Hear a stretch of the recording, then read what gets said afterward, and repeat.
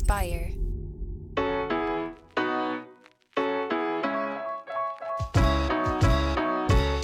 Welcome back to Starting Now. I'm your host, Jeff Saris. This is the show where I talk to entrepreneurs to reveal the unexpected paths to entrepreneurship.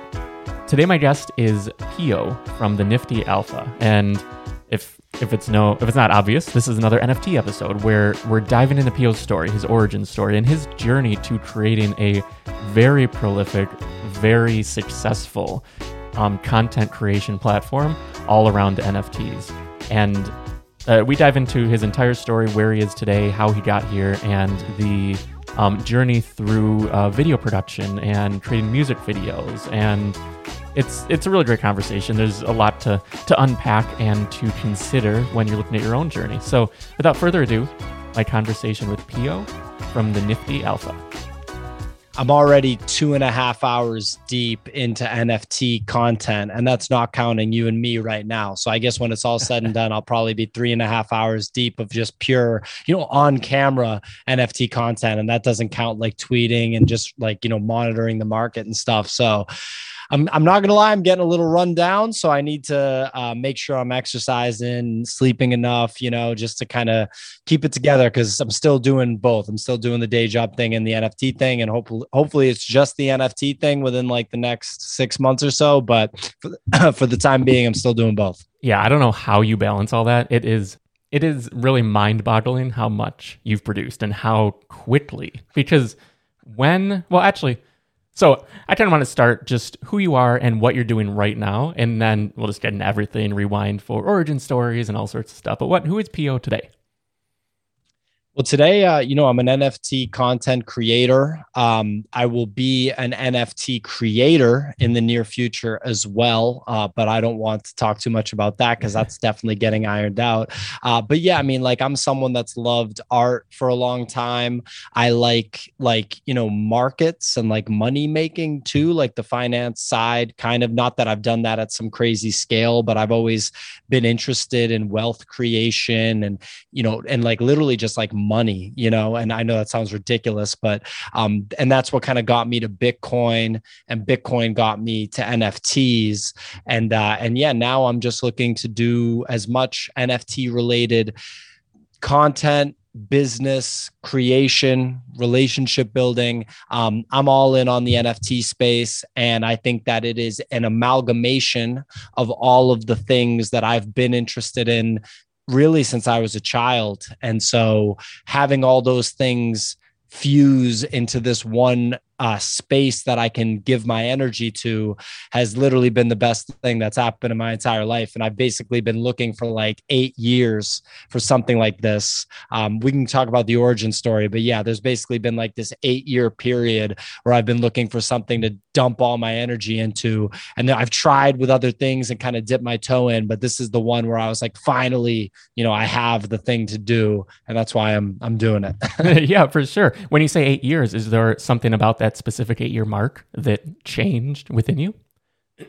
Yeah. So basically when I was like, I always did creative things. Like when I was like a little kid and they asked you what you wanted to be when you grew up, I said, an artist. And I would come into school with like, the palette and like the easel and everything, And then when I got to high school, I started doing digital stuff. Like I started doing like photo manipulation with Photoshop.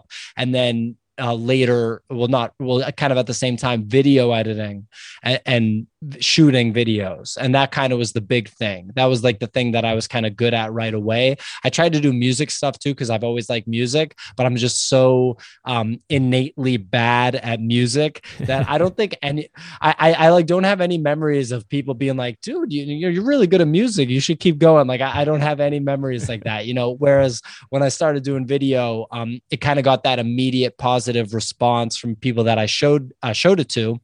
And so by the time I got to college, I had the interest in music. I wasn't good at it. I had the skills in video. I didn't know how to apply it. I ended up, a friend of mine, like a good friend, started making music, and I just like rented a camera and made some music videos for him.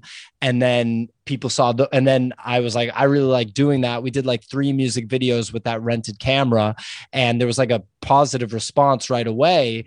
And I was like, I think I need to like take this seriously. So I bought a DSLR camera when I was probably 20. I think it was the age that I got the camera, and I did more videos with him. And then other local musicians started noticing the videos. And then I started interning at a recording studio in Boston where I was going to school, and I started meeting different people. My school was right next to Berklee College of Music. So all of a sudden this snowball started where I was developing relationships as a photographer and videographer for local musicians in Boston.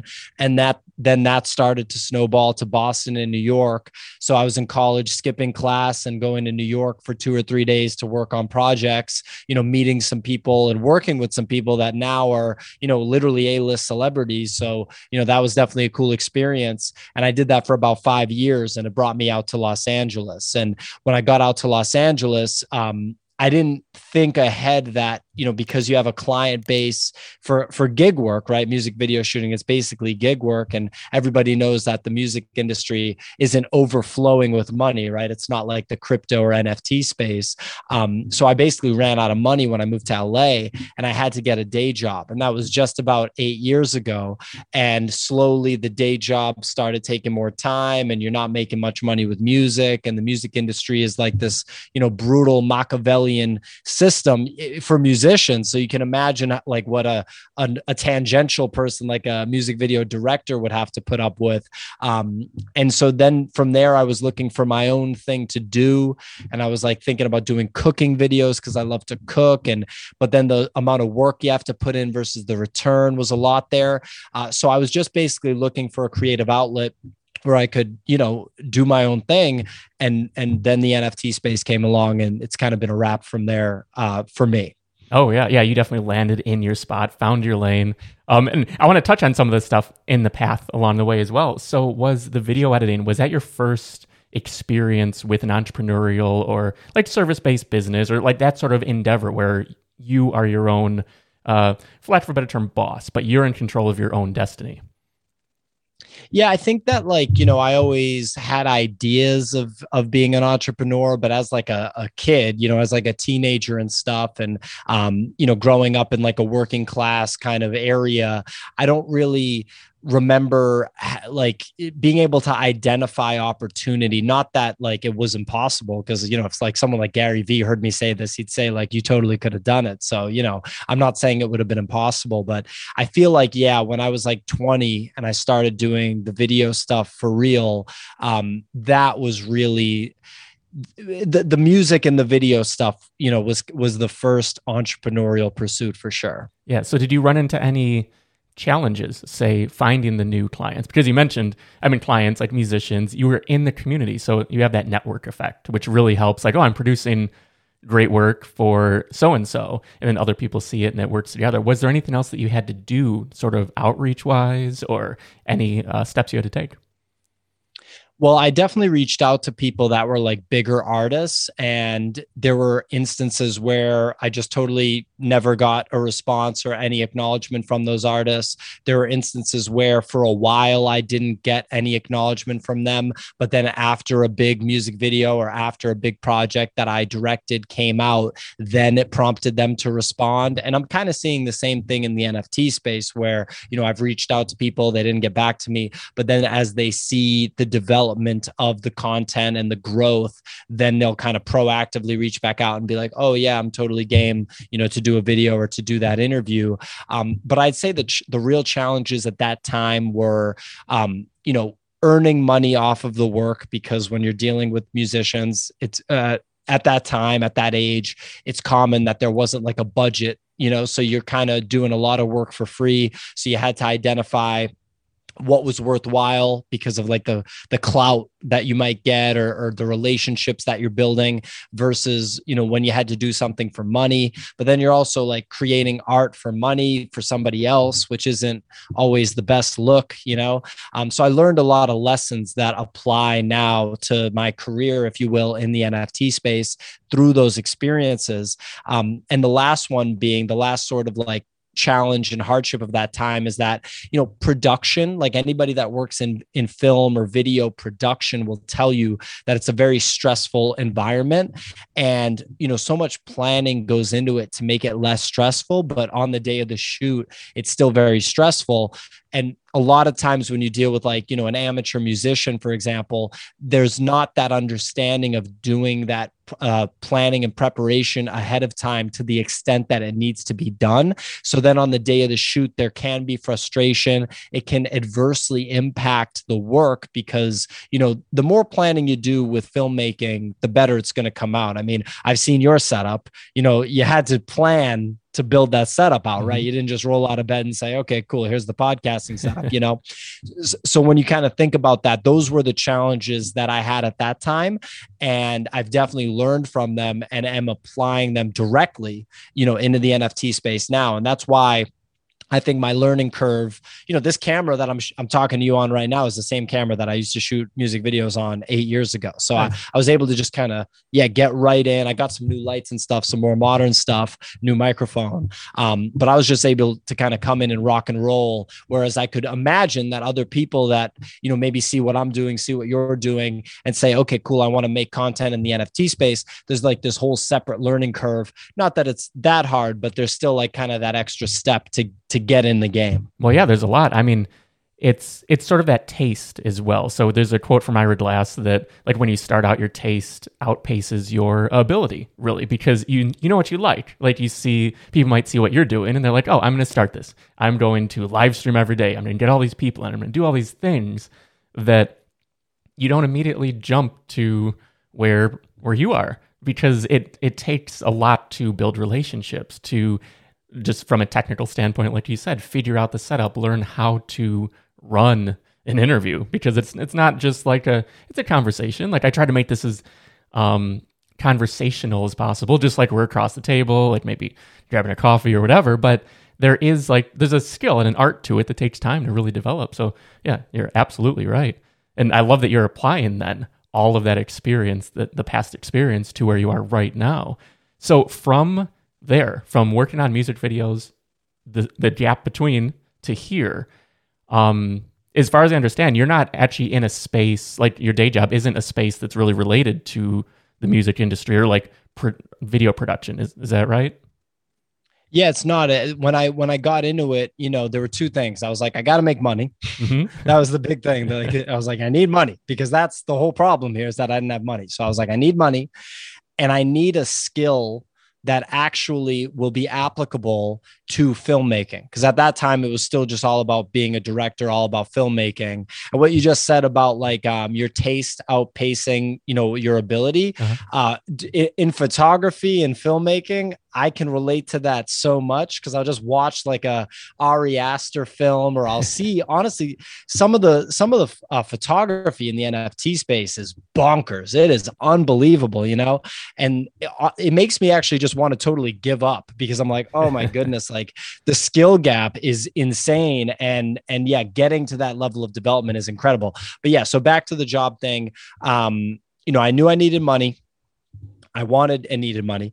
I knew that I wanted a skill that would be transferable for filmmaking. And I felt that my presentation ability at that time, because of the experiences I had on set, dealing with people that had egos and dealing with people that were opinionated, I felt like I could have presented myself in a stronger and a more of a I could have been perceived more as a leader at that time. And I also saw a benefit to being able to communicate a vision effectively. So everything that I just kind of talked about really rolls into, in the professional world, one area.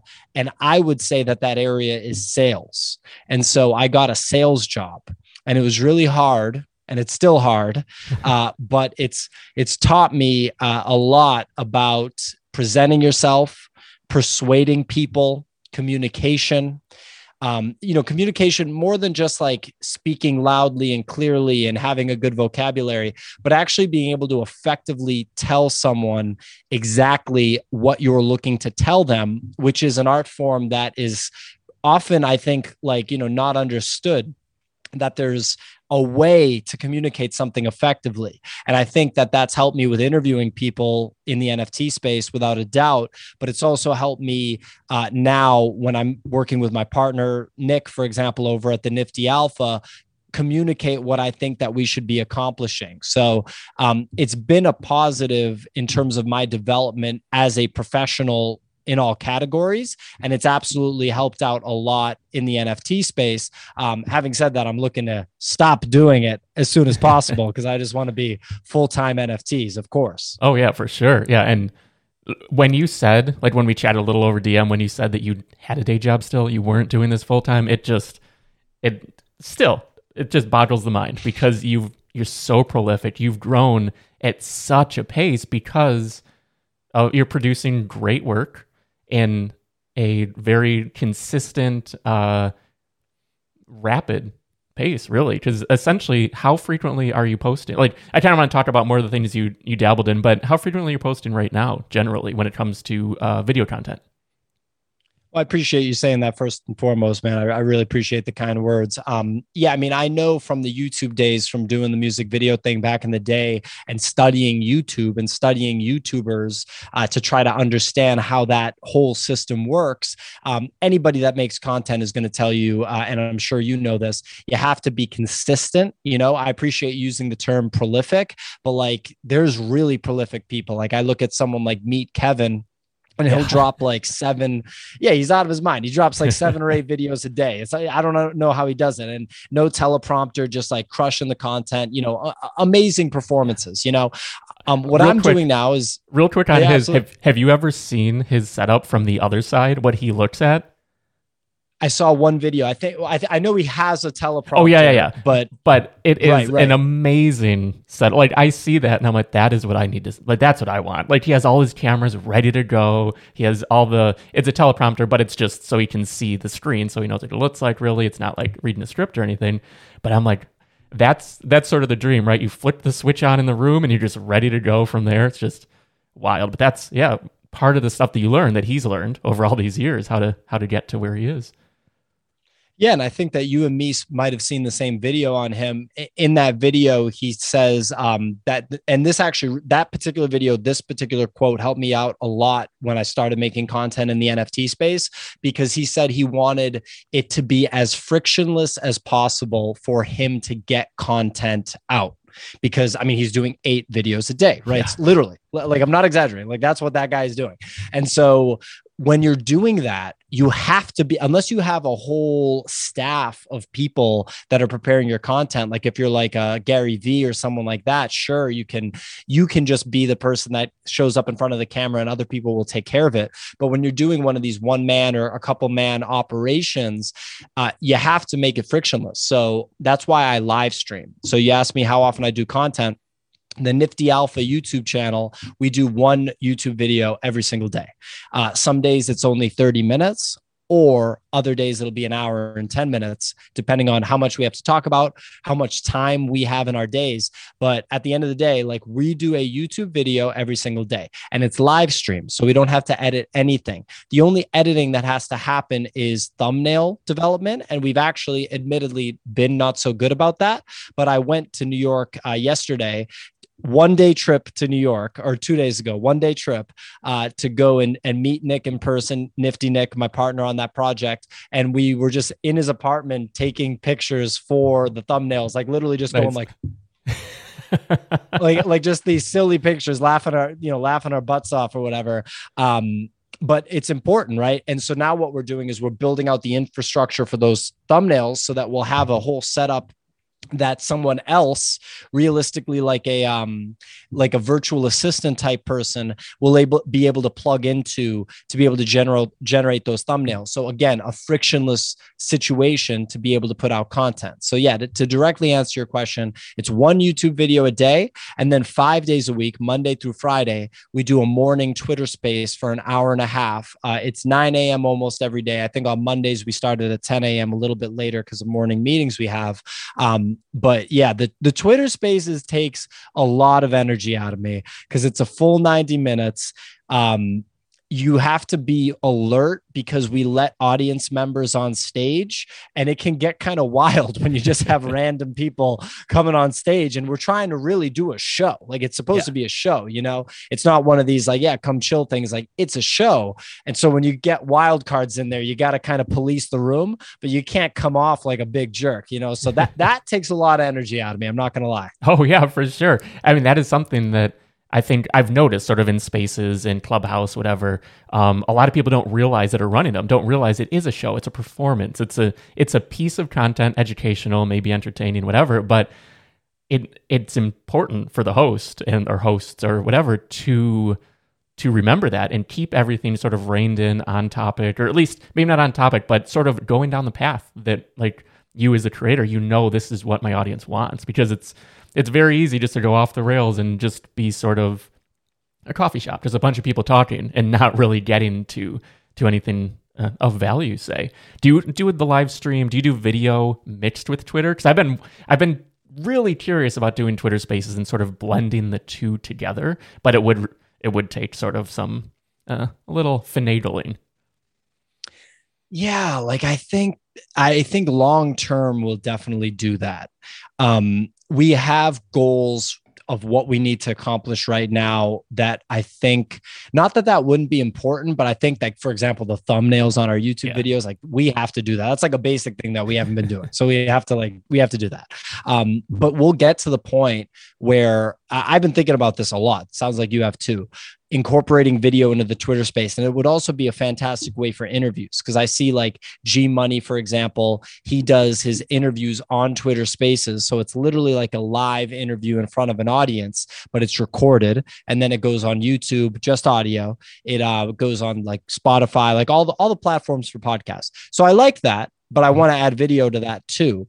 And when you start thinking about the technicals of it, and you think about the fact that I think Twitter Spaces has only existed for like 3 months or 4 months or something, maybe a little bit longer than that. It's a new product, and it also crashes regularly. It actually has been a little bit better recently, but I think over time, without question, video will be incorporated into our Twitter Spaces. And from there, we'll be able to really rock and roll. Yeah. I don't know if you use a Rodecaster, but I've been planning to give that a shot, because we can have this Zoom call just like we're having. If we're muted here and only talking through Twitter Spaces, everything just integrates really well. Just, I don't know.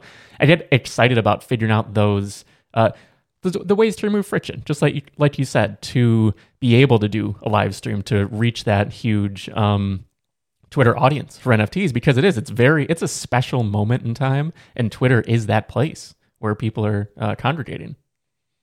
I totally agree with you. And that's actually a mistake that I made, is that I focused more on YouTube at the beginning than Twitter.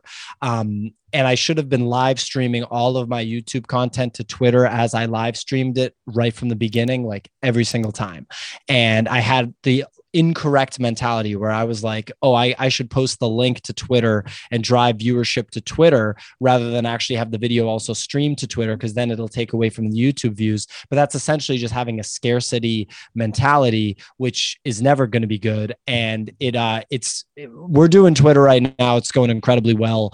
You want to be all over Twitter. It's all about Twitter and Discord in the NFT space. And if you can build out YouTube with it, that's great. But it's about Twitter and Discord first. Yeah, for sure. So I just wanted to touch briefly on some of the other things that you tried along the way before you landed on NFTs, because like it sounds like we're cut from a very similar cloth. That you see that, like, oh, I want this change in my life. Now, how do I get there? But it's never a clean path. It's never just, oh, you found NFTs, you started a YouTube channel, and now here we are. And like maybe in a few months, you'll be able to leave the job. What other things have you dabbled in over the years? Yeah, I mean, like, in terms of dabbling, I'd say the main dabbling for me is like, music, filmmaking, like the arts, photography, like it was really creative pursuits. And I framed everything as like trying to be a creative person. Like when I was 22 or 23, there was like a point in time where I had seen every single piece of video content on YouTube where Quentin Tarantino or Paul Thomas Anderson were talking about filmmaking. Literally, there wasn't anything else. I bought the DVDs. I think I probably have them near. Yeah. Like, look at this. I literally bought the physical DVD of Boogie Nights because it was the only place at that time that you could get the director commentary where he talks throughout the whole Boogie Nights movie and gives his commentary. P.T. Anderson does, so I was just totally obsessed with filmmaking and the idea of being a director and, creating these music videos at the time, but moving into narrative film. So really my dabbling, was in music, video, photography, just developing that skill set. In March 2020, I was living in New York City. COVID hit. And the first weekend that New York City was on lockdown, no one was leaving their house. The social events were completely out of the question. It was a really intense time. I was just in my apartment and I was like, all right, well, I'm not going to just watch TV, or I'm not going to just, watch a movie or something like that. I'm going to make the most out of this time. And that night was when I started going into the Bitcoin wormhole. So I'm not an OG Bitcoiner. I did not buy it in 2013. I did not buy it in 2017. Like you hear a lot of people talk about. I found out about it in 2014 and basically just didn't do any research on it from 2014 to 2020. And then that night, the first night of lockdown on the weekend in New York, I found a video of Anthony Pompliano. He's blowing up now, Pomp, talking to billionaire Chamath Palihapitiya of the All In podcast. I didn't know who either of those guys were. And they were having an in-depth conversation about Bitcoin. And I just listened and I was like, that's crazy. And I started buying Bitcoin and I started watching content on Bitcoin. And over like the course of the next 8-9 months, like come November, December, I became a full-blown Bitcoiner. Really towards like October, November, I was like, oh my God, this is it. So I just started putting like whole paychecks into Bitcoin. I couldn't get enough of it. And then I saw an interview on Pomp's podcast again with the Koch Foster twins, the creators of Nifty Gateway. And so in like October, November of 2020, you can look up whatever day the Koch Foster twins were on that podcast.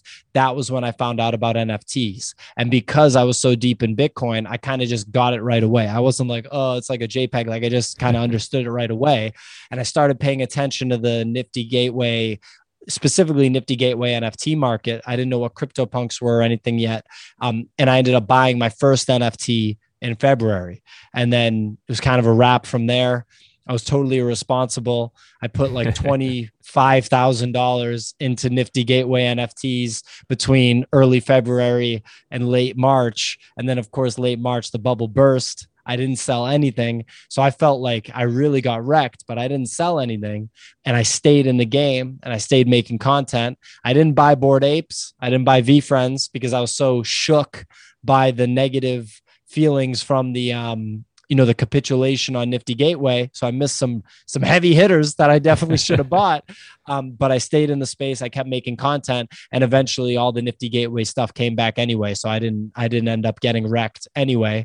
But that's kind of, that's the sort of origin story on how I got to NFTs, and really a lot just about me top to bottom. The other thing I dabbled in is cooking, and I love to cook still. And you're probably going to see NFT cooking content from me at some point. I don't know when, but at some point. Yeah, like I used to have, it still exists, but it's sort of dormant, but a food and health and wellness platform. I'm like a health coach and all these things, dabble in a bunch of different things, but like a pretty successful platform that I've been thinking about sort of going down that like recipe cooking, like what opportunity is there in NFTs? And we'll talk about opportunities that you might see later, but I do think it's one of those lanes that really hasn't been explored to much of a degree at all from what I've seen, which is really interesting. But I just wanted to real quick touch on October, November 2020.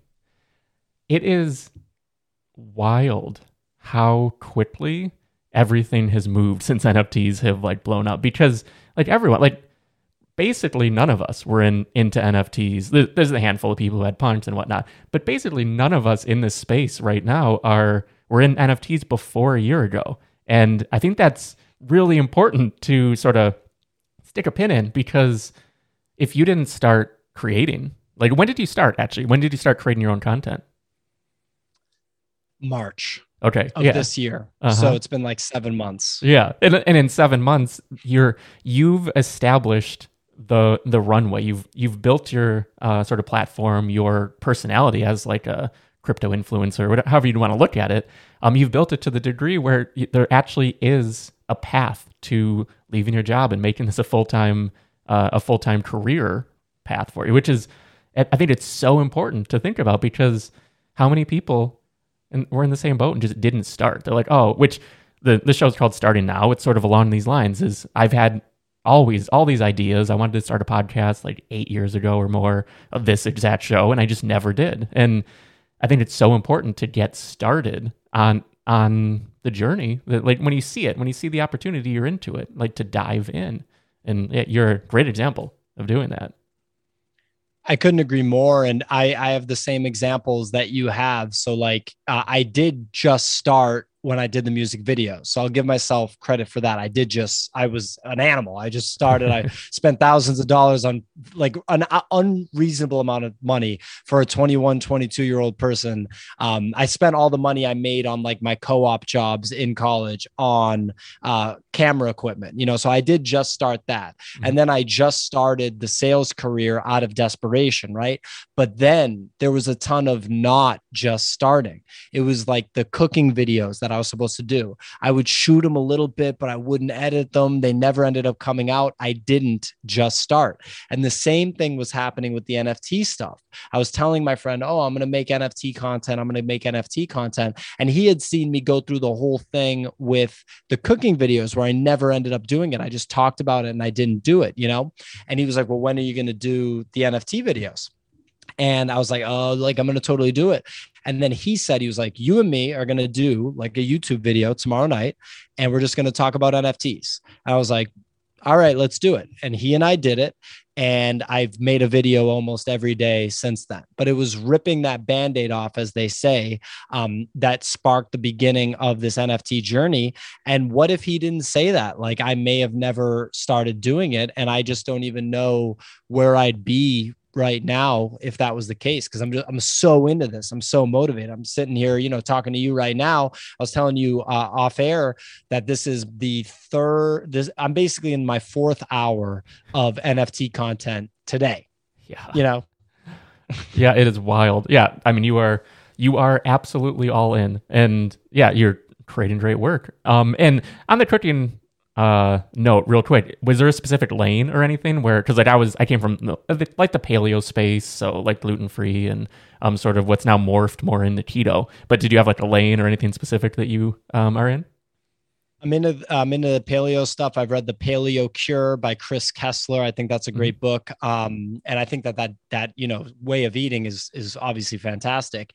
My lane. So my parents are I'm a son of immigrants, right, from Italy. Mm-hmm. And so, my lane was ancient cooking, because nice. I think here in the United States, especially, I think that a lot of food culture is totally lost, because when you think about it, the true food culture of the United States belongs to the Native Americans. And we all kind of know how that story went and how much has been lost there, and how we basically don't even know how to properly use the food that grows here, because, food has been developed literally over millennia. It's kind of the first thing that humans completely mastered, was like hunting,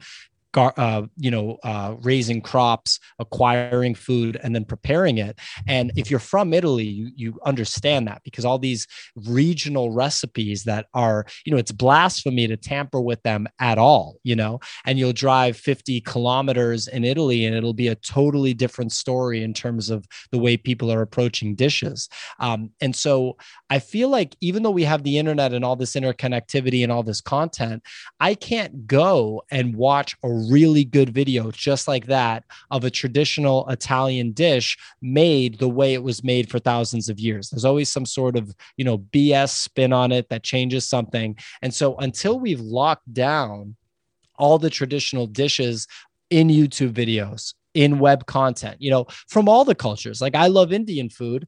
I'm not Indian, I have friends that are Indian, but I'd love to have an old Indian lady teach me how to make a dish from where she's at in India, exactly the way it was made for literally 1,000 years. And that's just not readily available. We can see a bunch of videos of some modern person doing some crazy, ridiculous spin on something that nobody wants, but that traditional stuff was my lane. So that's a lot. I know where there's an NFT talk. I'm like talking my face off here about food, but I really am all about it. And it'll be in that lane, like ancient kind of cooking. Nice. I really like that. And yeah, this is just a talk about you. I like diving into origin stories, learning more about you because yeah, you have the daily content specifically about NFTs, but I like to pull back the curtain a little bit and see who PO is.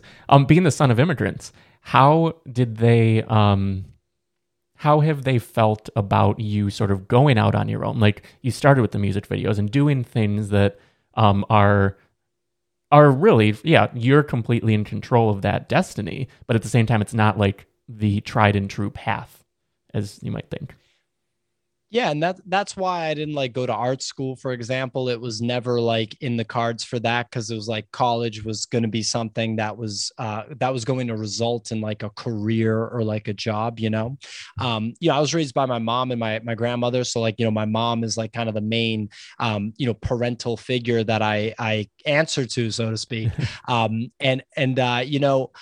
With she's an artist herself. And so she was a playwright and a writer of like fiction. And so she always appreciated she didn't appreciate the music because I think she recognized that I just had no musical talent, like everybody else did. But the filmmaking and photography right away, she was like, oh, like this is good, and she encouraged me to pursue that. And obviously it got to the point where I just wasn't making money with it. And then she supported me in my sales career, and then now with the NFT stuff now, especially now that it's really picking up steam, I have her full support, so like, oh yeah, all family stuff, I'm fortunate. I come from a creative family, having a parent that's literally an artist. And so, yeah, it's all good there for sure. Yeah, for sure. So to talk a little bit about Nifty Alpha and where you're at right now and where you see it going, what is something you maybe are most excited for that's on the horizon? I'm really just so excited about the content and the potential for the content. And I genuinely do think that content is king. I think that we've seen like 0.1% of what we're going to see with content that comes out of the NFT space. And I'm very, very, I couldn't be more excited about Nick, Nifty Nick, NFT Nick as a partner, because I recognize that he's incredibly skilled when it comes to content. And I think that our we complement each other in a lot of interesting ways when it comes to content. And then our third partner, the wild card, if you will, the sophisticated art speculator. He's always interesting to get in the mix. You throw a wild card in there and you never know what's gonna happen. So we're just doing stuff from our bedrooms right now, right? Like just like you and me are talking right now. I just can't wait to get back to New York. I'm going to be moving back there in the next like 3 or 4 months and bringing my Steadicam, bringing all my camera equipment, getting the microphones out, getting the lights out, and doing like in real life content that's still NFT related, and just seeing what comes of that. But we have big plans for how we're going to integrate more outside people into the content we're making right now. So I really just think that what we're going to do there is going to be really special. Nice. And you mentioned the complementary skills, and that is so, so important when finding a partner. How, or do you have any tips maybe for someone on how to connect and find people who do mesh that way? Because like my business partner and I, we've been doing this, like we have a brand development agency called Spire. So we've been doing this for a while now, since maybe 11 years or so. And we've been asked, like, how do you find a great partner? And honestly, our advice is find the person that you just mesh with perfectly. That's basically what we've said, because we don't have a good piece of advice, because it just worked out. We connected through another person, started working together, and we're like, holy shit, this person is like the exact, this person is me, but more on, he's the designer, I'm the developer, but then we overlap in the middle completely. But we have those lanes where we're able to carve out and really push things along. So do you happen to have any sort of advice maybe in how to find a partner, or even how to vet and connect with people that may be potential partners? Yeah, I guess my advice would be to like try it out, like do it. just like do it. Because I've collaborated with a lot of people in my music and filmmaking career. As you can imagine, those are incredibly collaborative mediums. You basically have to collaborate, right? Because you need someone to be in front of the camera. If you're behind the camera, you need someone, if you're like a musician, unless you do it entirely by yourself, you need another bandmate, right? You need somebody else that participates. So I've had the opportunity to collaborate with many, many people in creative pursuits. So I have like this large sample size, but I had to do it, right? I had to like take the action and do it. And in the NFT space, I've collaborated with a ton of people so far already too. And you have to do that, and you just keep doing it and doing it and doing it. And don't be afraid to collaborate with a new person. And don't be afraid if it's not working out with someone else to, openly communicate with them and just say, hey, I don't feel like the chemistry's there. And I feel like, we should both just keep rocking and rolling, but just in our own lanes and just keep it moving, And so, if I hadn't made all the content I had been making, then I wouldn't have eventually linked up with Nick, and I wouldn't have interviewed the artists that I've interviewed so far. And I wouldn't be here talking to you. We're collaborating right now. So it's all about just doing it and not just like talking about it like I was doing with my cooking videos, just talking about them, but not doing them. I mean, if I had done the cooking video thing, who knows? Maybe I'd be over here with Gordon Ramsay in the kitchen, just chefing something up. I don't know, So you really have to do it to figure it out. Yeah, for sure. Yeah. I always like to say like doing more is where opportunity comes from. Very similarly, my girlfriend, just in the last a year and a half, everything has opened up for her because she went out and started creating on TikTok, like art history education, then led to her getting an actual job teaching at the college she graduated from. And all of these different opportunities that just come from putting yourself out there and connecting and doing more. It's just so important to get out there and do that. So there's a few different lanes when it comes to NFTs. Like you have your ETH, your Tezos or XTZ, and Solana, and they sort of all have their own space, their own niche, I guess, in the community. How do you feel about the different ecosystems? Because like ETH is sort of the king right now. Yeah, it's a gnarly question. I think that there's room for several. I think that people talk a lot about winner takes most in these markets and these situations. And I think I probably subscribe to that, or prescribe, whatever the word is. Yeah. To that school of thought. I think that this new Coinbase situation, that's literally breaking news. It's developing. I think maybe it was announced like literally yesterday or 2 days ago. Yeah. So like weeks ago in like NFT time, right? Exactly. Yeah. It's old news now, but to the rest of the world, it's like brand spanking new. Right. And so I think that is going to probably be really big. I think that having these trusted platforms like Coinbase and some other brands, like brand names, have been thrown around already as brands that are going to get involved with NFTs too. I think that that's going to be huge, because then you're going to have the gasless transactions, and that's really important.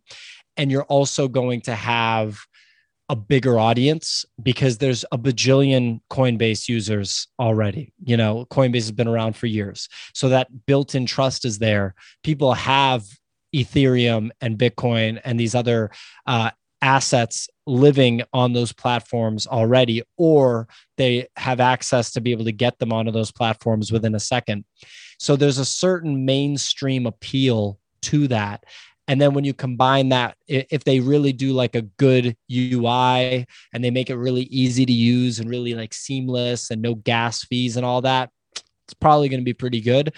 It'll basically be taking what Nifty Gateway did, but removing, basically like learning from the mistakes that were made on Nifty Gateway and then bringing that to an existing massive audience. So that's bullish for NFTs, man. That's going to be bonkers. Oh my goodness. For sure. And I haven't looked too much into it. Are they then still sticking with Ethereum, or do they have any sort of like cross-platform stuff in store?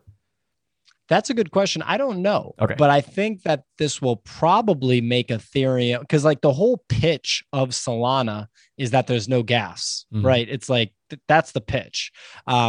So, I mean, if there's no, like, I'm pretty sure people want their NFTs to be on Ethereum when they're on Coinbase if there's no gas, because gas is kind of the big qualm that everybody has with Ethereum. And if you take that away, that's a pretty big deal. Oh, yeah, for sure. And with ETH too, that hopefully will be mitigated a little bit on its own, but getting that out of the way now could just be huge for everything. And listing a piece, listing an NFT for $737 suddenly makes it like, oh, now I see how I can get into NFTs without having to maneuver everything around and sort of figure out the crypto side. Yeah. Really interesting for sure. Definitely going to be interesting. Yeah, for sure. Absolutely. So I don't want to take too much of your time. So you've been at this, as you said, for hours in this space already today. But just along those lines, how have you managed burnout and not completely just getting wiped out from creating as much as you do? I mean, like the honest response is I just like don't have a social life anymore. Like that's really it. Is like the social life has definitely fizzled out in many ways. That's like a half joke, but it's like pretty serious too. At least Monday through Friday, right? So like I used to train martial arts every day at 7 p.m. I don't do that anymore because like 7 p.m. is just prime time for everything that I'm doing right now. So it's just not possible. When I move to New York and there'll be more options, I'll probably train at like literally 5 a.m. because the rest of the world is sleeping. So it's like now I really understand why The Rock and like, these really successful people wake up at like 4 a.m. and they get their workout in before the rest of the world wakes up. So that's probably what I'll have to do. And the other thing is that I don't work all day on the weekends. I do work in the mornings. We do streams in the mornings on the weekends, but like, there's just something about afternoon where I'm like, I now understand the weekend construct for human beings better than I ever did before. So that's kind of how I manage burnout. And quite frankly, the thing that burns me out the most is two things. Content that I'm not 100% interested in, which is now basically eliminated because I have just a dedicated show, with Nick. So like I'm interested in doing that show. So that's basically been eliminated. But before I would take flyers on content, try things out. And then all of a sudden you're 30 minutes into something and you're like, this isn't working, or this isn't what I thought it was going to be. That can be mentally draining because you can't just abruptly end it. You have to, finish crafting the content, and it feels like you're wasting your time. So that burns me out. And really the other thing that burns me out is like paying attention to the price action in the NFT market. Oh my goodness. It's so bad because it's like an emotional roller coaster. Because how can you have as much conviction in like a random JPEG NFT project as like the conviction that you have in like Bitcoin, or the conviction you have in like Tesla stock, right? I don't care what happens with Bitcoin because I just have this crazy conviction in it where if it goes down, I'll just get excited and I'll buy more. But if this one random JPEG project that I'm speculating on corrects by 75%, that is like a terrible, terrible thing. So I've been kind of going through that over the past 2 or 3 days because we're seeing this pullback in the NFT market. And I've been thinking about it during this interview. Like, oh, I got to list one of my peaceful groupies. I got to like maybe think about listing a dead fella, just got to liquidate some stuff. What's going on with my ape gang? I just deployed 1.3 ETH into ape gang the other day, so it's like, those are considerable sums of money that I don't want to just let go to zero. Oh yeah. Yeah, for sure. Yeah. I mean, how active are you then with the buying and selling on a day-to-day basis? Well, now I feel like this obligation to be extremely active because of the shows. Like the show's called the Nifty Alpha, and it's a market and trade talk show. And the idea, like I have to participate, and so hopefully we can figure out a situation to get like a community wallet going where there's like 10 ETH or something in this wallet that's controlled by me, Nick, and Sophisticated Art Speculator. And we can kind of, have this wallet that we raised money for or something. So it's not like our money, and we can kind of be a little bit more free flying or freewheeling with it. So we'll see what happens there, but I'm pretty active, man. I'm always looking for projects to buy into. I have a solid amount of ETH that I'm ready to deploy at any given time. So that's what I would say about that. I'm pretty active, and it can take a lot out of you. Yeah, for sure.